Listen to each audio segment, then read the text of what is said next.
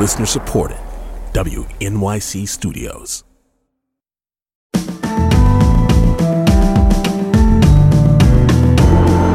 This is Brian Lehrer's Daily Politics Podcast from WNYC Studios. It's Friday, November 17th. I'm Tiffany Hansen filling in for Brian, who is off today.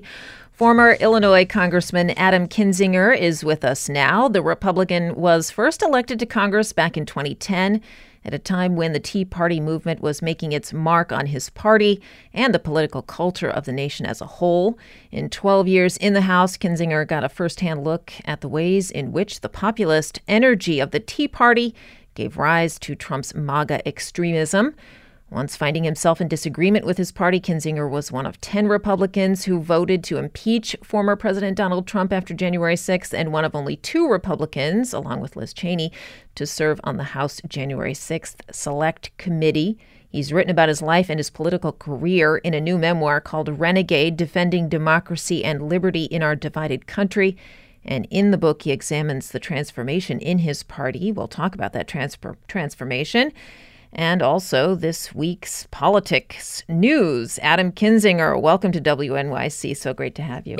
It's good to be with you. There's always something. It doesn't matter when I call. There's always something to talk about. That's for sure. And I want to take a little trip down memory lane back to your election in 2010. I mentioned that was, the Tea Party movement emerging. So what was your relationship? Remind listeners, what was your relationship to the Tea Party at that time? Well, it was interesting. In 2010, the Tea Party was really, I went to a Tea Party rally that had like 9, almost 10,000 people at it in a suburb of Chicago, New Lenox, Illinois. And, it was at that time just kind of people that were wanting to change the way government was working. And so I certainly would say I would have been a Tea Partier in 2010. But what I think a lot of people need to understand, I talk about this in the book, is just how the Tea Party and frankly the movement, which ultimately would become the MAGA movement, how it evolved over time. So, in 2010, we end up winning the House of Representatives in a big way. And the vast majority of that Tea Party energy dissipated out. And, people weren't going to these rallies anymore. Now they'd start having 100 or 200 at them instead of 10,000. And the Tea Party then became even more radicalized because it wasn't then just about, hey, we want Republicans to take the House. Then it became, quite honestly, a bit of a grift where people just tried to make money on it and tried to get more and more radical. So I broke with the Tea Party fairly early, actually, and it kind of created a bit of a tense relationship between me and I guess what would eventually be the later Tea Party, the MAGA movement, and things like that. So it was certainly an interesting 12 years in that process. So you see the sort of genesis of your, departure from some of your colleagues, not really departure, but you know what I'm getting at. Your sort of movement away from some of the other members of your party really happening or starting to happen early on in your career. Yeah. So if you think about what actually ends up happening is, so I get elected, and before I actually take office, so that 2-month kind of intervening period, the Tea Party, or what would be the Tea Party Express, I think ultimately, ended up doxing members of Congress that weren't going to go to some weird Tea Party orientation that they were having in D.C. And so I remember flying a military mission because I'm still in the Air Guard, and I landed and I turned on my phone, and it was blowing up, and it was these people that were like, you need to go to the Tea Party orientation, not the, establishment orientation. And starting about then, it's like, okay, this is going to be a bit of a problem. So, when you saw the speaker race recently, you saw the, 25 people that were voting against Jim Jordan, all that kind of stuff. Those divisions in the party have kind of always existed. They're just now really coming to the forefront. And I started to see those divisions really, I'd say almost day one in Congress. I do want to get to some other news about spending. And I want to talk as it specifically relates to our speakers, most recent speakers of the House. Kevin McCarthy, let's start there. So what's interesting to me is that Mike Johnson, our new speaker, just got a continuing resolution through the House. We avoided a shutdown. Kevin McCarthy did essentially the same thing and lost his job for it, presumably.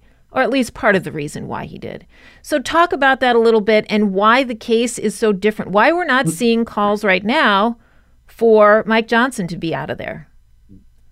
Well, I think it's very simple. I think they burned their what's the word there?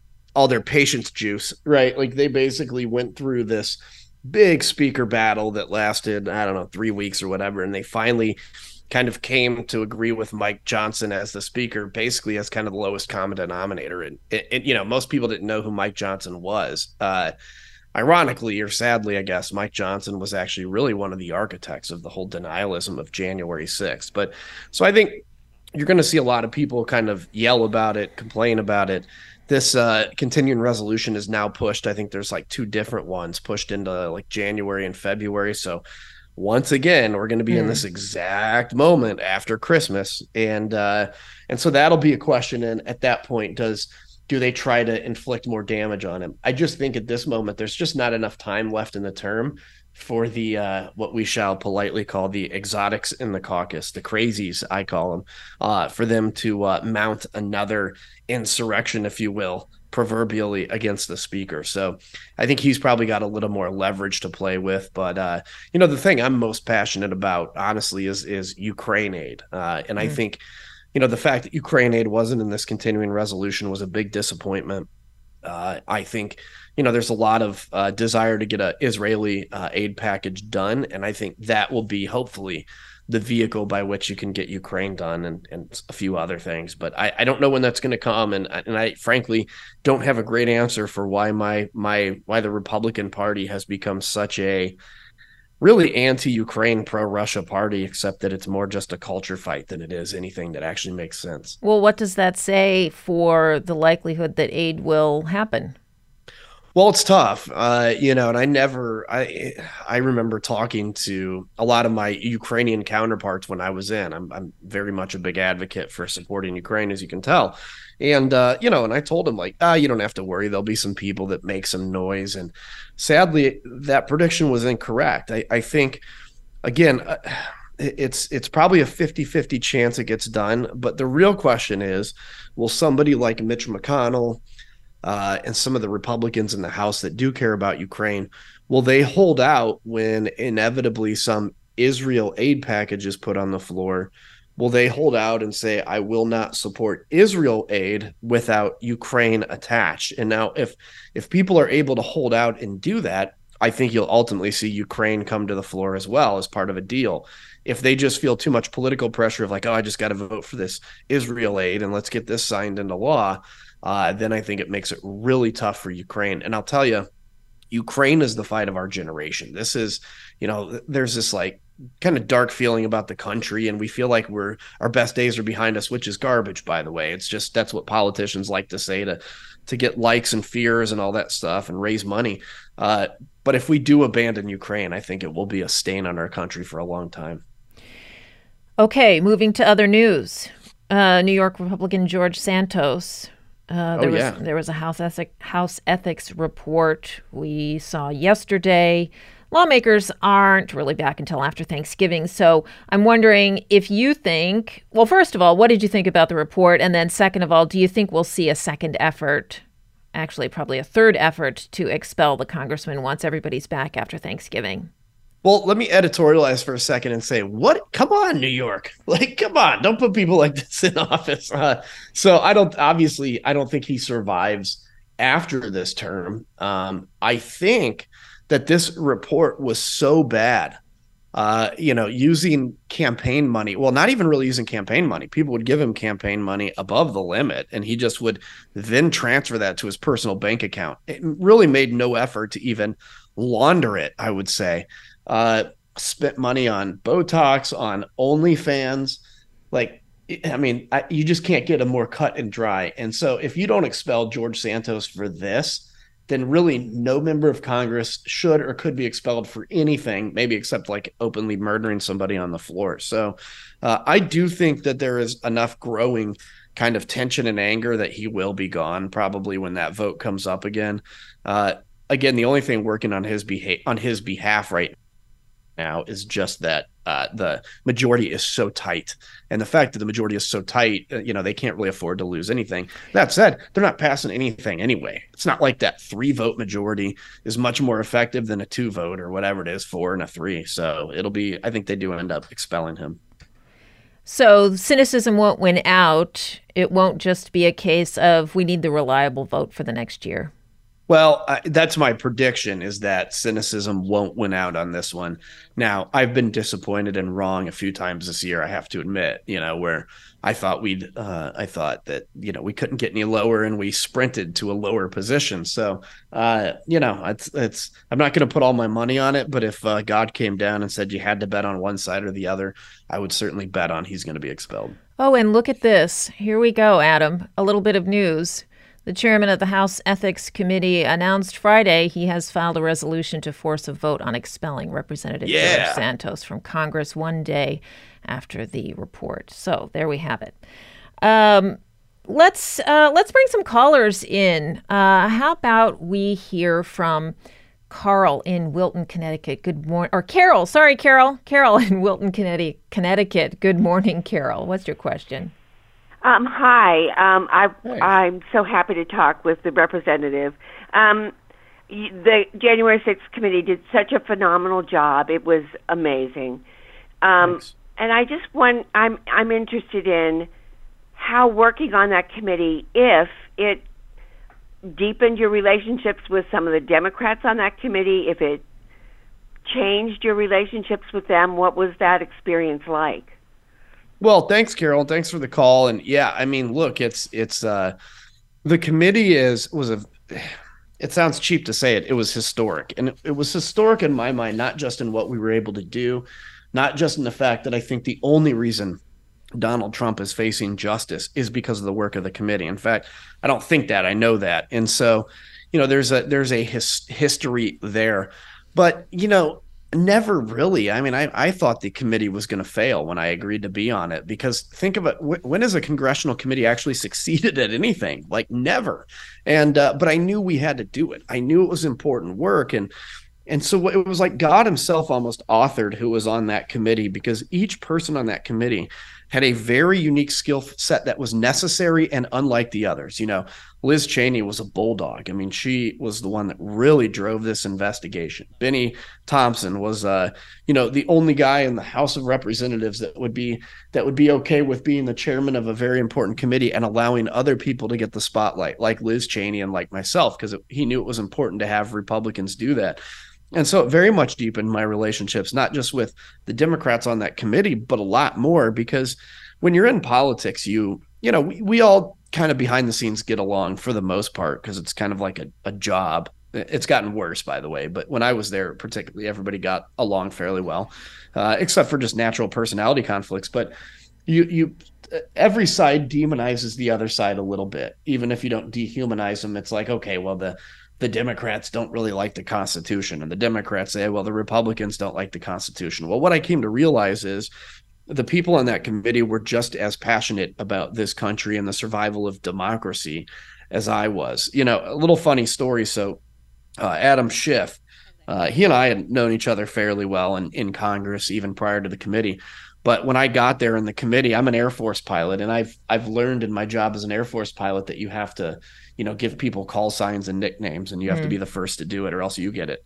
And so I immediately called Adam Senior, so that I could point out that I'm younger than him, and I was Adam Junior, and that stuck in the committee. So we always had a good rapport about that, and so yeah, the relationships were very good, and we very much respected each other, and every now and then we still have a group text that gets lit up. Well, hold on, Adam, because in the introduction to your book, you said politicians speak and behave as if Congress itself were a battlefield. So you're giving me two different stories here. So you're saying that there's like on the battlefield, off the battlefield camaraderie, or the discord seems real. Oh yeah. Yeah. So look, it's so specifically on our committee, there wasn't like an on and off the battlefield behavior. We all got along. We were all pulling in the same direction. When I was in Congress, for the most part, when the cameras were off and you weren't in a committee, you could have general like get alongness, I guess is not a real word, but I'll use it, with Democrats. And then the cameras came on and it became a war. In the last few years, that's gotten worse. The behind the scenes has gotten worse, and it's frankly gotten worse even among Republicans, as you can now see it's coming out. So yeah, I mean, it's they raise money on fear. They raise money on demonizing the other side. And quite honestly, I think it's dangerous for democracy. I think America's best years are ahead of us. I really do believe that, but I think we have to go through some pretty dark stuff here to get to that point. If you're just joining us, we're talking with Adam Kinzinger, Illinois Congressman, about his new book, former Illinois Congressman Adam Kinzinger, about his new book, Renegade, Defending Democracy and Liberty in Our Divided Country. And we are taking your questions. Adam, we've mentioned the former president here a bit. You say in your book, if the Santos story marked a special low for the GOP candidate for Congress, McCarthy's pursuit of the speakership offered a more serious evidence of how Republican leaders will debase themselves. And I assume you mean debase themselves, what, in service of the former president? Or how would you finish that thought for us? Yes, I would finish it in yes, all of the above. Debasing themselves morally. So I write in the book about how Kevin McCarthy actually shoulder checked me twice on the floor of the House. And, it wasn't a friendly shoulder check like we do sometimes, me and the military guys. Right. And it's ironic that basically a week after the book comes out, he elbows this congressman in Tennessee in the kidney, because what that shows is Kevin McCarthy is actually a good politician. I'll give him that. He's good at speaking to people. He's great at raising money, but he totally sold his soul to become speaker by, basically embracing Donald Trump. The second he went to Mar-a-Lago, he resurrected Donald Trump politically. Now, when you know that you're in such a position that literally the future of the country, that trajectory will change based on what you do. Very few people get in a position like that. He was in one. And he made the decision to embrace Donald Trump because he couldn't take him down in time for the speakership vote. And that had an impact on the country and the future of the GOP. And then he loses his speakership. So he debased himself, his moral compass, for what? Ultimately to lose, to be the only guy to ever lose the speakership midterm like that. What you're seeing now in his physical his outlash or whatever is a guy that's like struggling with his own moral compass and is kind of projecting on other people. So debasing what you believe, your moral fortitude, your internal red line for the sole purpose of power is not something that will ever fill or satisfy anybody. And frankly, I think it leads to a very deep existential crisis. I wonder, we have a text here. What does Mr. Kinzinger think about the possibility of a third party? We have the fracture we've seen in the Republican and talked about in the Republican Party.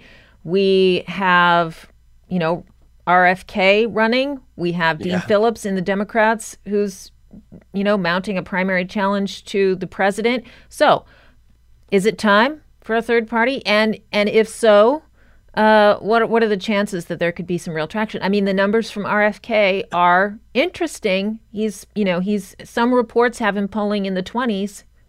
Yeah, it's interesting because I've seen this morning, in fact, I saw it's anecdotal, but it was like somebody that said they were voting for RFK because of his support of vaccines. And it goes to show that's a low information voter that somehow thinks RFK is a vaccine advocate. He's the opposite. He's a vaccine conspiracy theorist. I think with RFK, there's a lot of people that don't really know how he's kind of gone off the deep end, quite honestly, and they still think of kind of the Kennedy legacy. But he will take some percent. I think, look, I would love to see a centrist moderate party. I'd love to see it. And, we'd need 20 minutes to explain why that's tough to do, but I'd love to see it happen. This is a moment, though, where if it comes to a Joe Manchin type, and no labels, my concern, I'll vote for Joe Biden, But somebody like me, the people that Biden needs to win in this election, if you give them an off-ramp to vote for somebody that's not as disagreeable as Joe Biden on policies, they'll take it. And the problem is that elects Donald Trump, because there's not many people that are going to be Donald Trump supporters that go to a third party because, I don't know, they want a way out. But there are going to be a lot of people that maybe have to hold their nose to vote for Joe Biden that would now say, okay, I'll just vote for Joe Manchin and soothe my conscience. The other thing is, let's say Joe Manchin actually wins a couple of states.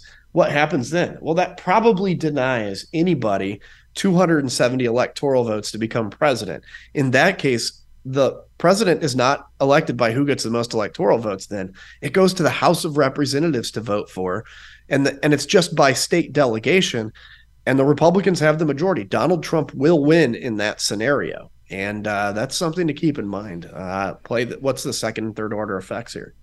Adam Kinzinger, I think we're going to have to leave it there. Adam Kinzinger is the former Illinois congressman who served on the January 6th House Select Committee. He's an Air Force veteran, CNN commentator, and the author of a new book, Renegade, Defending Democracy and Liberty in Our Divided Country.